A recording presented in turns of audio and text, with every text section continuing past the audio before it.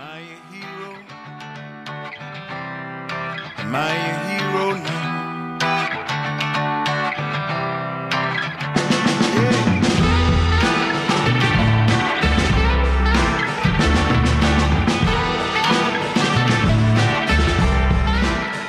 Welcome to Working Class Heroes Radio, a show by working people about working people in New York City. My name is Johnny Guzman. Tonight's show continues our series of interviews with people over the question of housing, rent, and evictions during COVID-19. Over 94,000 New Yorkers have signed the Housing Justice for All petition to suspend rent and mortgages across the state. While the debate to provide rent relief to thousands intensifies, public housing residents, unhoused New Yorkers, and tenants are feeling the long-time refusal of the state to provide housing as a health care and human right. Let's now pass it over to our correspondent, Brenda Leon, who will continue this conversation about the impacts of this neglect in the North Bronx. The challenge on my end has been to both provide them with any assistance or resources that they might need in terms of food or medicine or other supplies, and also listening to them and seeing if I can, help motivate them to participate in what we call mass civil noncompliance, especially if they're looking to fall behind on rent payments. A rat done bit my sister Nell with Whitey on the moon. Her face and arms began to swell, and Whitey's on the moon. That was Bronx resident and tenant organizer Alvaro Franco. Alvaro has been organizing rent-stabilized buildings with the Northwest Bronx Community and Clergy Coalition. Last week, our correspondent Julian Guerrero highlighted South Bronx tenants' organizing efforts to rent strike and demand livable housing conditions. Today, on Working Class Heroes Radio, we take you to the North Bronx, where Alvaro has been actively organizing with tenants who live in rent-regulated buildings.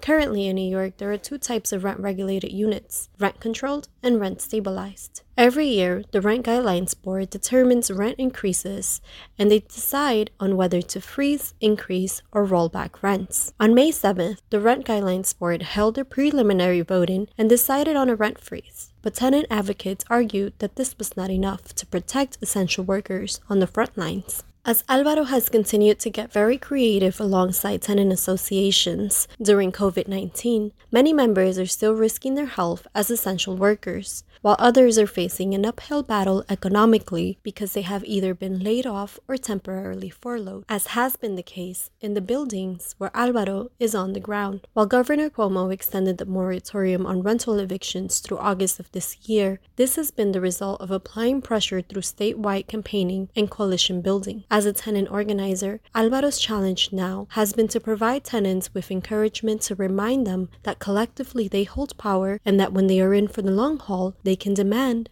real changes.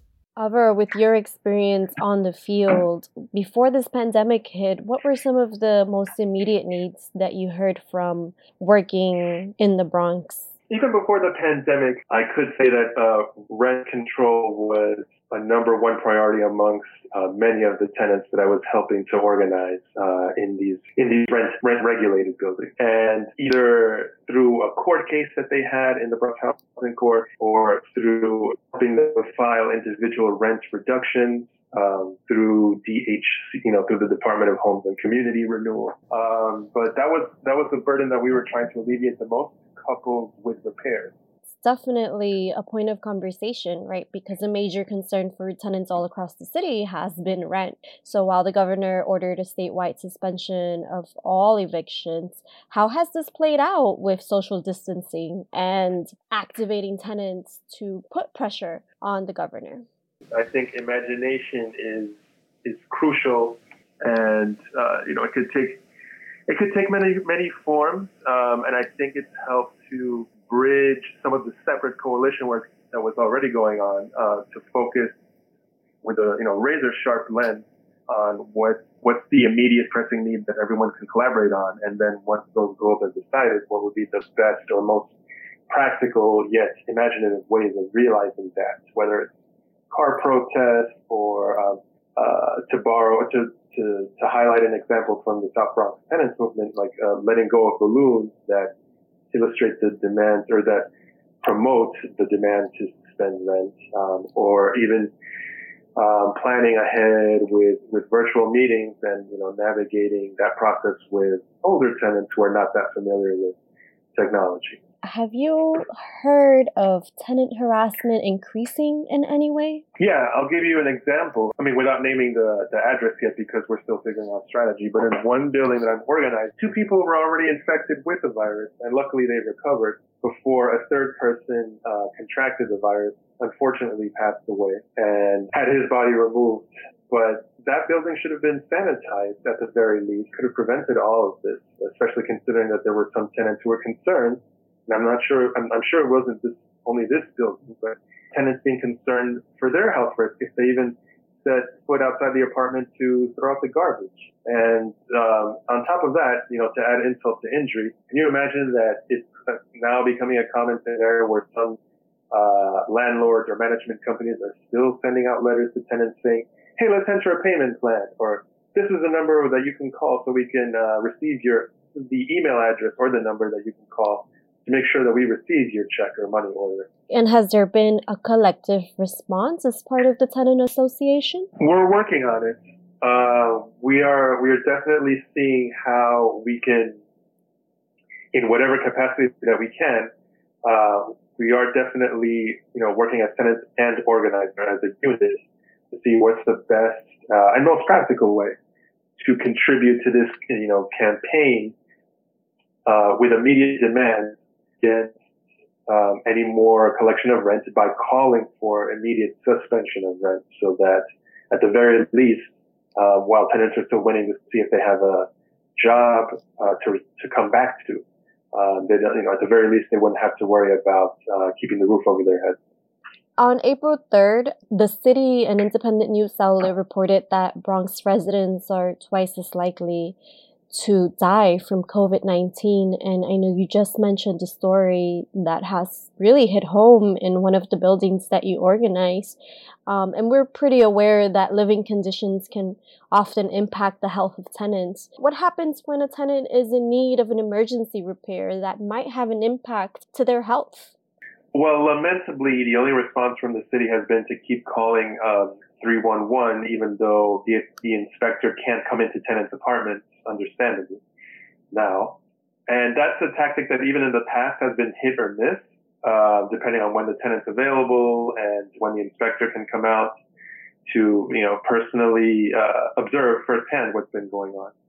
But just today, for example, I did learn that a separate group named JustFix.nyc launched a tool where if tenants have a smartphone accessible to them, they can sue their landlord for emergency repairs. Because emergency repairs is one of the few things I believe that some form of housing court would still be receptive to hearing, even though the Bronx Housing Court is shut down and every other major housing court in the boroughs has also shut down. And I think this is just a small step in the right direction, but a step nonetheless. And it's definitely something that tenants can use to their advantage, even public housing tenants. But that also brings up the issue that can sometimes be the elephant in the room. Sometimes it's language access, and then most of the time it's the fact that not every tenant has access to technology like that, or are tech savvy in the way that any phone application requires. So the challenge for me is, how can I make myself available to a particular tenant that is in a dire situation and needs emergency repairs, but doesn't necessarily have the capacity to understand the technology in a short amount of time. And I think, again, that's where creativity and imagination comes in. And then also just working one-on-one with the tenant over the phone, if need be, to see, how soon they can resolve that issue with the help of outside providers like JustFix, and get them connected to a legal provider right away, and get that issue heard in housing court, and either get the city, an agency like the Department of Buildings involved, and in addition to a housing attorney that we can connect them to through our network. What is considered an emergency repair? In this context, I would say emergency repair is anything that would be a Class C violation, like someone testing positive for lead paint, serious damage that would make the apartment uninhabitable, like holes in the ceilings or the walls, a leak, anything basically that's in addition to the virus that's already wreaking havoc, anything that would compromise the tenant's health or immune system from within their own apartment. Because I think that would be, again, insult on top of injury. Not only do you have to worry about the virus, but then you have to worry about something in your apartment that would cause your health to be seriously at risk anyway. In this case, again, I'm reflecting on a current building that I'm helping to organize. An emergency repair would be, at least sanitizing the building.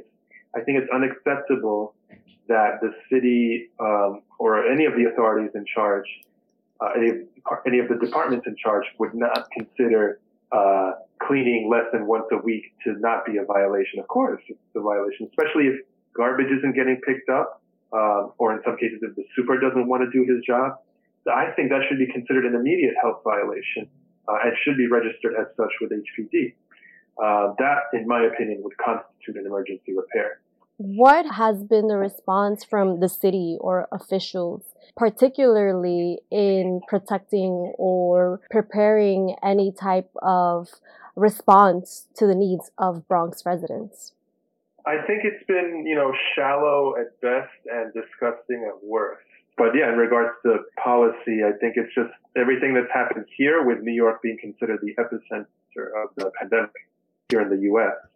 It just goes to show that the infrastructure wasn't working. We need Medicare for all now as a substitute for making universal health care accessible to everyone, regardless of citizenship status. And we shouldn't drink the Kool-Aid if we have a governor, although he identifies as Democrat, get all sorts of brownie points simply because he forms more coherent sentences than Donald Trump in his speech. With Whitey on the moon, her face and arms began to swell, and Whitey's on the moon. I can't pay no doctor bills. You're listening to Working Class Heroes Radio right here on WBAI 99.5 FM. We're talking with Alvaro Franco about housing and tenant organizing during COVID-19 in the Bronx. Can you speak to the reasons why tenants are deciding to strike? To be clear, none of the buildings that I am working with have done a full-on rent strike. Like, they haven't reached that level of at least 1/3 of their neighbors contributing to that or committing to that, better put.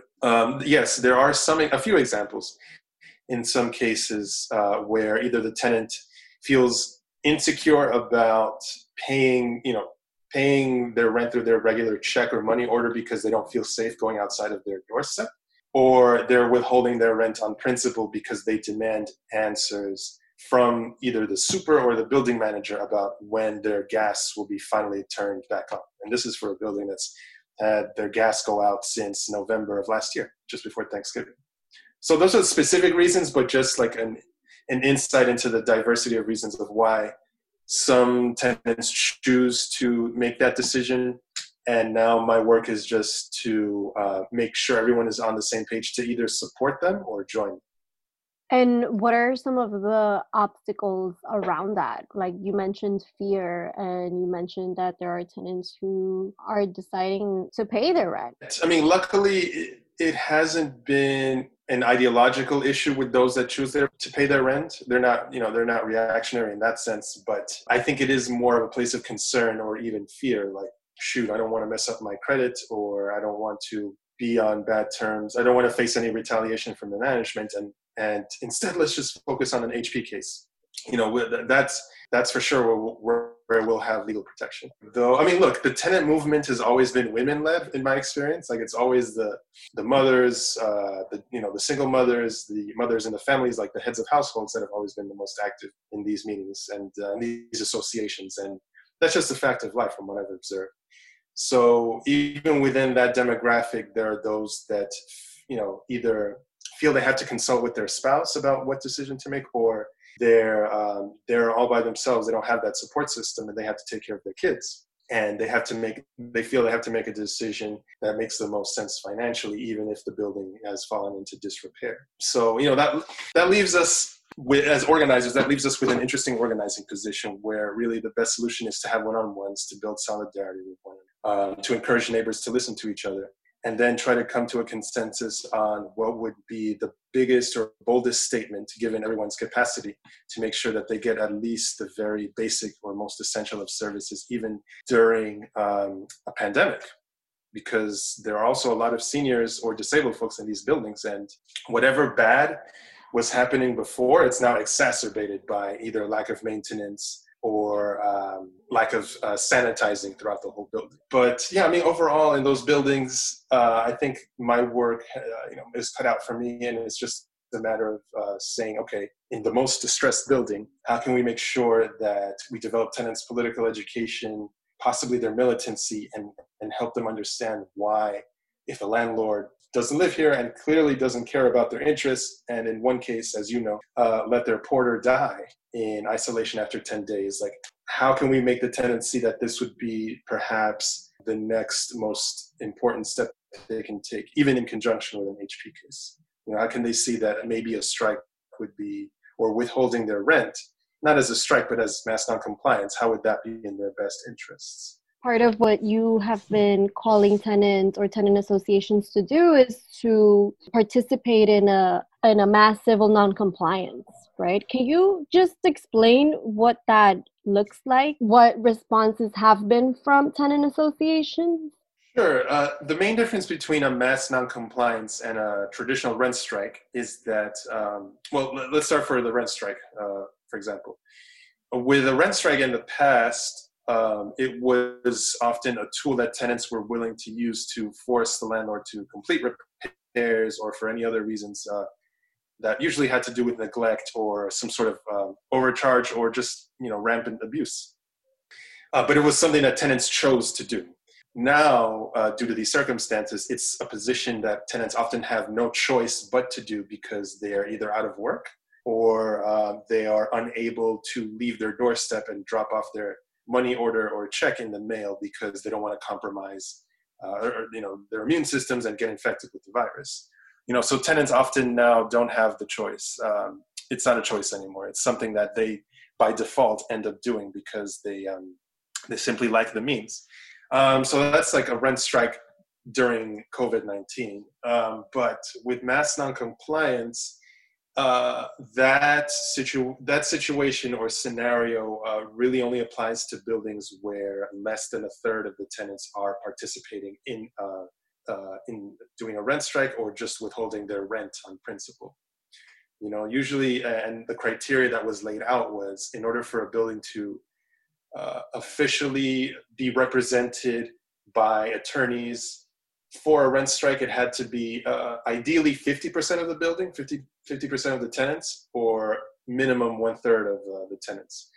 And mass noncompliance, I think, is applying more and more to those cases where there's some tenants who are down, but just simply not enough for the tenants to be represented on a traditional rent strike case. And then, what the attorneys end up having to do is go back and touch base with their higher ups and see what would be the best strategy to represent that building in court. So I think the most that I can offer them is political education and give them a history about some of the victories that were won through doing things that seemed uncomfortable at first, but ultimately resulted in some protection, and even the foundation of the Rent Guidelines Board, which was now it's seen as a body of being neutral and hearing both landlords and tenants, but it was actually established because there was so much landlord abuse, and there needed to be some sort of regulatory platform to make sure that tenants had their voices heard too. But obviously, now over time, and especially under capitalism, everything tends to be neutralized so that everyone is treated equally without regard to who actually has the most at stake. It's an exhibit A of how this is morphed from regular late capitalism into disaster capitalism all of a sudden, because the first response to this crisis has been more motivated by profit than actual healing and recovery that transcends whatever concerns we have about keeping our communities safe. In the Bronx, what else are Bronx tenants or Bronx residents demanding? I think it's the biggest measure that I've seen so far to call for solidarity for people from different backgrounds, and even those that can't afford to pay the rent, withholding the rent in solidarity with their neighbors who are more vulnerable, even with their immigrant neighbors as well. And I think that those are the most basic and transparent demands that the community can make at this juncture. And ultimately, no matter how long it takes, it's a sobering reminder that at the end of the day, sometimes all that we have to rely on is ourselves. And, we have to have each other's backs.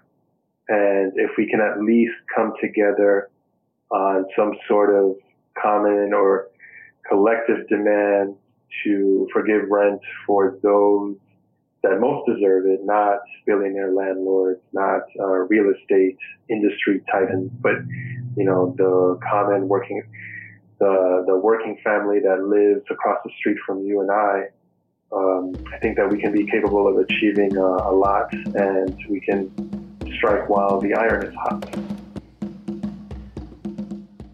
As effervescence builds among tenants across New York, Alvaro highlights the way COVID-19 has laid bare the crisis that Bronxites, residents, and tenants have long been facing. While the challenges to continue to equip tenants with necessary resources and tools, many of these efforts have morphed into mutual aid, proving that collective imagination has built the ground for solutions of solidarity during a pandemic. As the governor has extended the moratorium to halt evictions until August of 2020, many New Yorkers are still seeking a true relief that will include rent cancellation, reductions, or rollbacks, and not another day in court. Was all that money I made last year for Whitey on the Moon? How come I ain't got no money here? Whitey's on the moon. I just about had my fill of Whitey on the moon. I think I'll send these doctor bills. Air mail special.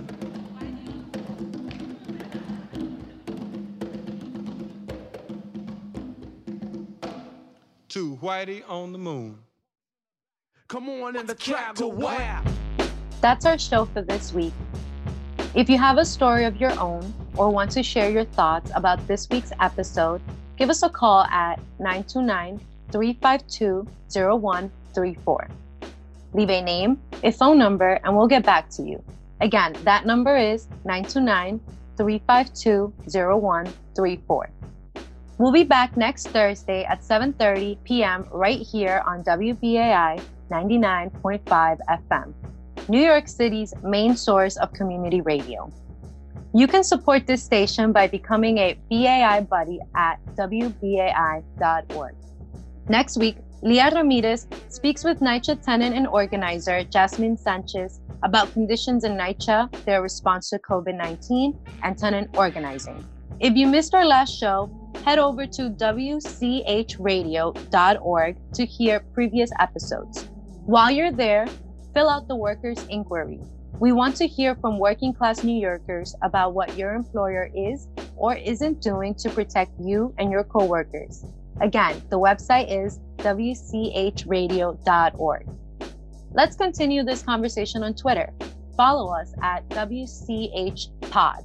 Stay safe, stay healthy, New York, and as always, in solidarity.